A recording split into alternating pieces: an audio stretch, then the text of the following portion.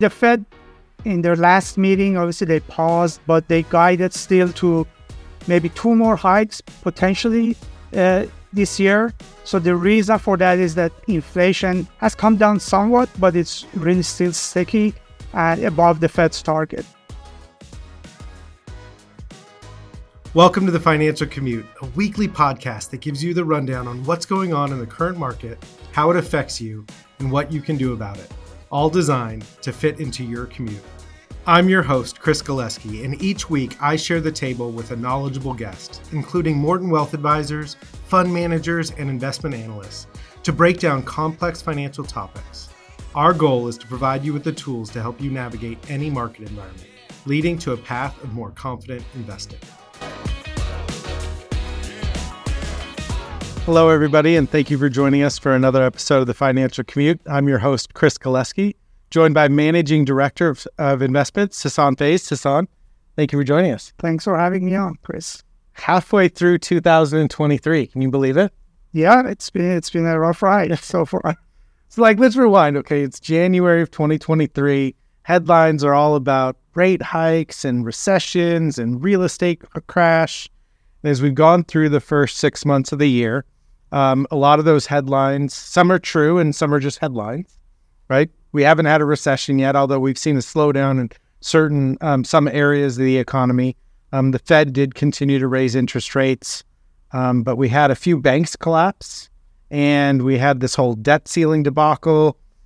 So with all that said, how interesting do you find it that the S&P 500 is up, call it 16, almost 17% for the year?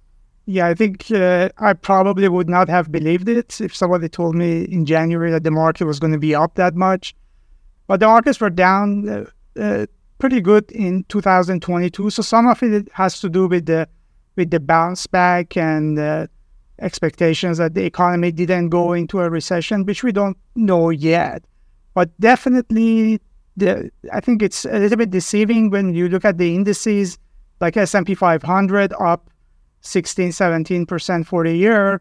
It's really powered by 7 mega cap technology companies that are up almost 58% for the year. So those are the Apple, Microsoft, Amazon, NVIDIA, Tesla, Google. These are the stocks that have been driving the market higher. If you look at the 493 stocks that are in S&P 500, they're only up 5%. So on the surface, it looks like the market is up a lot more than basically the broad market, but the broad market really has not participated as much. Yeah, thank you for lifting up the hood of the car. I mean, I don't like just talking about the S&P 500, but it's one of the most popular, indices to look at. So just to recap, of the 500 companies, 7 of them drove the majority of the growth. Because 493 of them were only up 5% versus the index up almost 17%. Yeah. That's incredible. Yeah, and I think that, narrow breadth, so when you have just a few stocks driving the index, is usually a sign of trouble down the road, especially if you are going into a economic slowdown or downturn. A lot of money is just going to where the market believes it's a little bit safer, larger companies.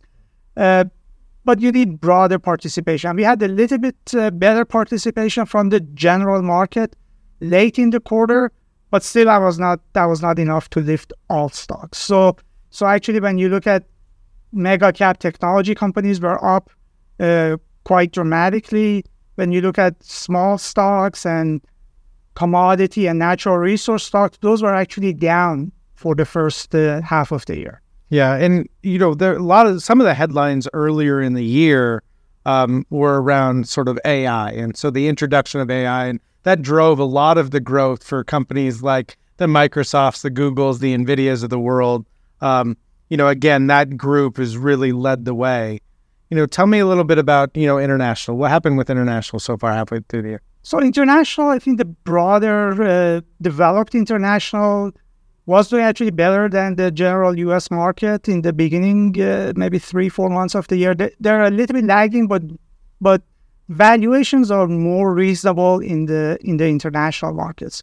Emerging markets, so those are China and some of the more countries that have not been developed as much, those actually lagged because the China's economy is a little bit getting started and stopped and started and stopped, and the growth of the economy has disappointed quite a bit.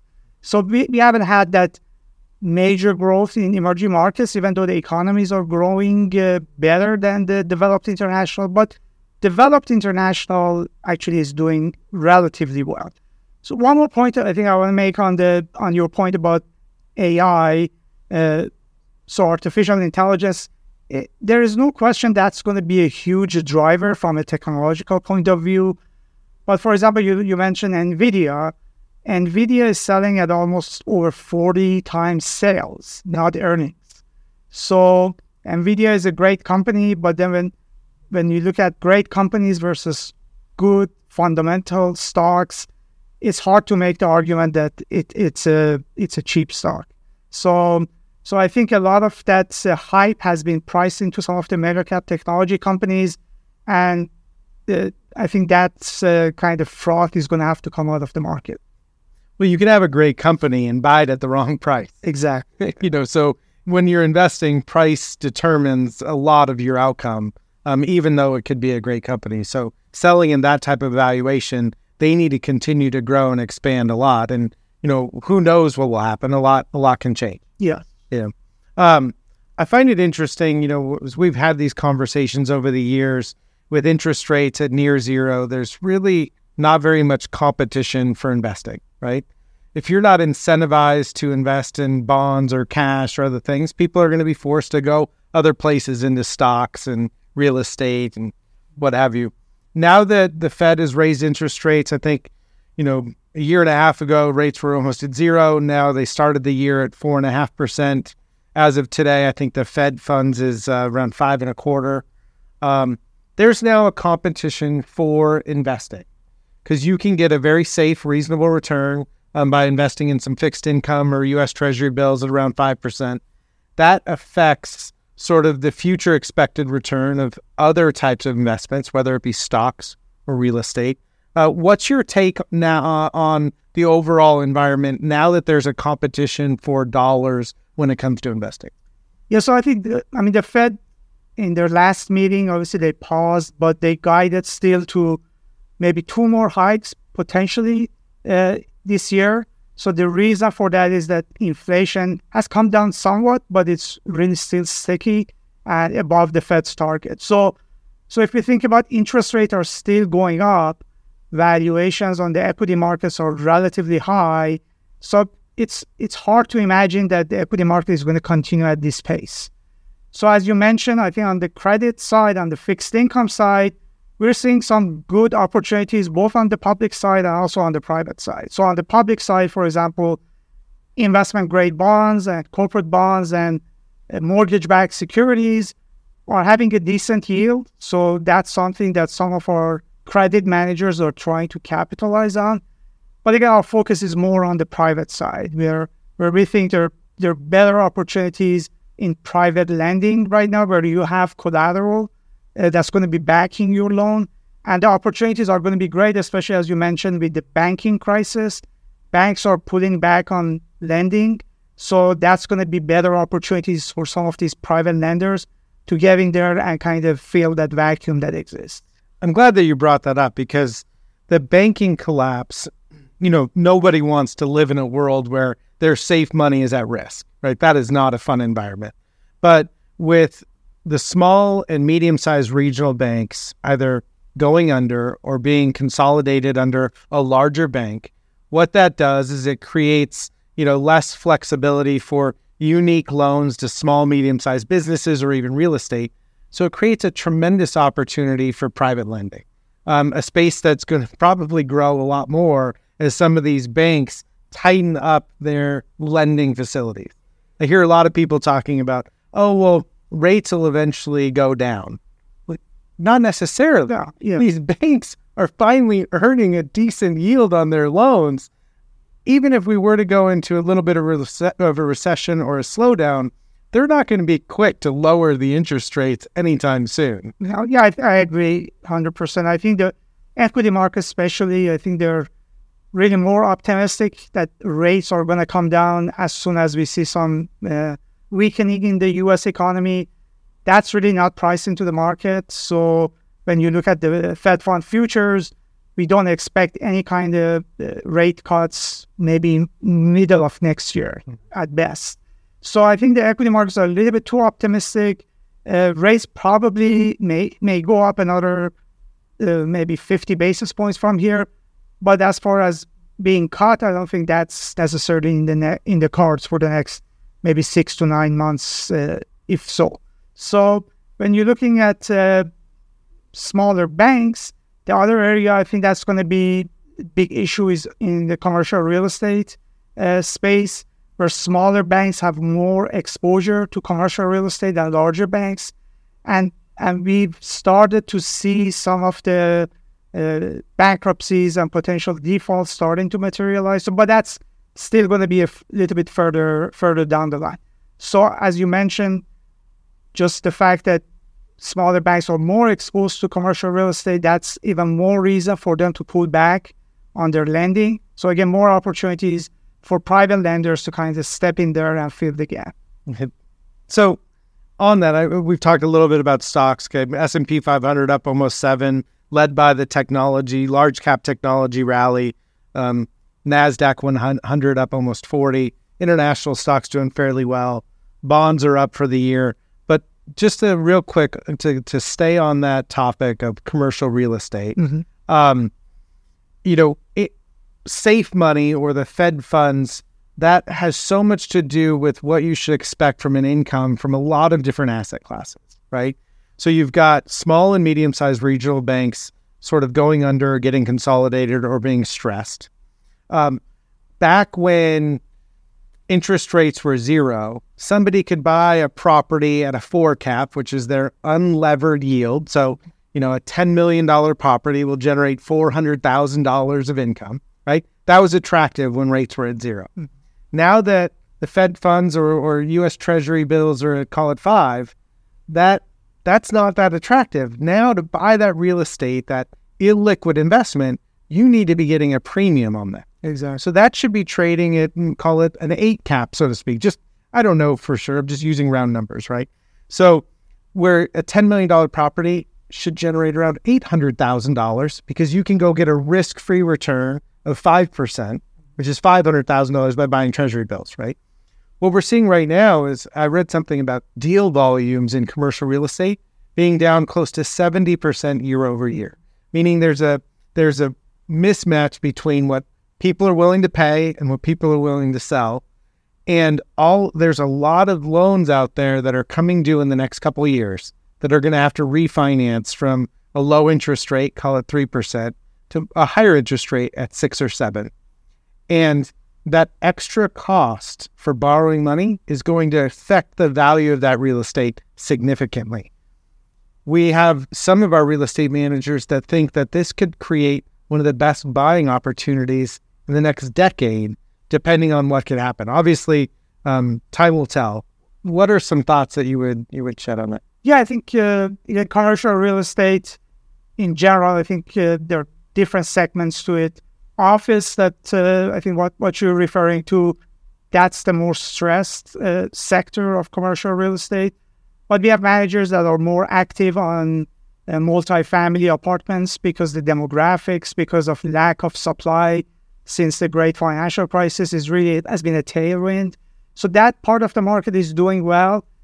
The office space, you're right. I think that's still a big question mark that's going to have to get resolved over the next maybe few months. So that part is definitely going to present some opportunities. We have talked to both private real estate managers and also on the public side, the commercial mortgage-backed securities, CMBS, where managers feel that there are going to be some opportunities to capitalize on those dislocations that are going to occur in the commercial real estate.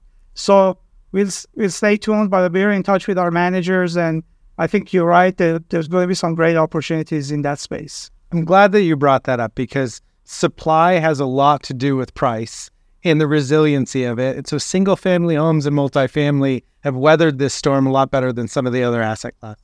Yeah. Sasan, Any thoughts around opportunities out there for investing, whether it be in stocks, bonds, real estate, commodities? What are you seeing out there? So I think one area where we have a high degree of conviction that hasn't really participated in the equity market rally year to date is space associated with commodities and natural resources. So it's something we've talked about in the past, kind of the two big macro factors of deglobalization and decarbonization. So the shift toward renewable energy and the fact that we're going to be onshoring a lot of the manufacturing to the U.S. from across the world. So those are two factors that are going to be beneficial for natural resource companies. And again, they have not participated in a rally, I think mainly because China's economy has been weak. The dollar has been a little bit stronger. So I think going forward, the valuations are very reasonable. And these are really multi-year trends, kind of higher inflation and the kind of move toward renewable energy. That's going to be beneficial for resource stocks. So when you look at the equity markets, it's best not to paint everything with a broad brush. There are pockets of opportunities. And that's why we have active managers that are going to be able to capitalize on those opportunities. I think the natural resources actually had a pretty good month. They might be lower for the year, but I think the month of June, it was up almost close to 6%. They did come back pretty nicely, yes. Anything else you'd like to share before we recap it? No, again, I think our focus has been on private lending. Again, we like asset-based lending, so that's loans that have collateral that backs those loans. I think we are finding some great opportunities. A lot of these loans are floating rate, so as interest rates go up, they participate in the higher rate as well. And there's collateral backing these loans. So we are getting we're getting compensated very nicely in some of these strategies. And we're finding a lot of good managers that are going to be capitalizing on these opportunities that are going to, I think, present themselves over the next few months. I agree. I mean, look, there's going to continue to be a lot of headline risks out there, fears of recession, the Fed continuing to raise interest rates if they're still concerned with their ability to tackle inflation. There's going to be the whole student loan repayment, so less money in the system. There's going to be a lot of headwinds that the economy is likely to face, and it's important to stay diversified. If you're only using traditional stocks and bonds to stay diversified, you're not doing enough to best protect you. There's a whole area and universe out there to invest in that's becoming larger and more popular now that those smaller, medium-sized regional banks have been challenged. And that is one of those with private lending or private diversified credit. So thank you for sharing that, Sasan. Absolutely. Thank you. Thank you for joining us, and we hope this episode has provided you with a roadmap to feel more confident as an investor. To receive notifications about weekly episodes, email us at financialcommute@mortonwealth.com.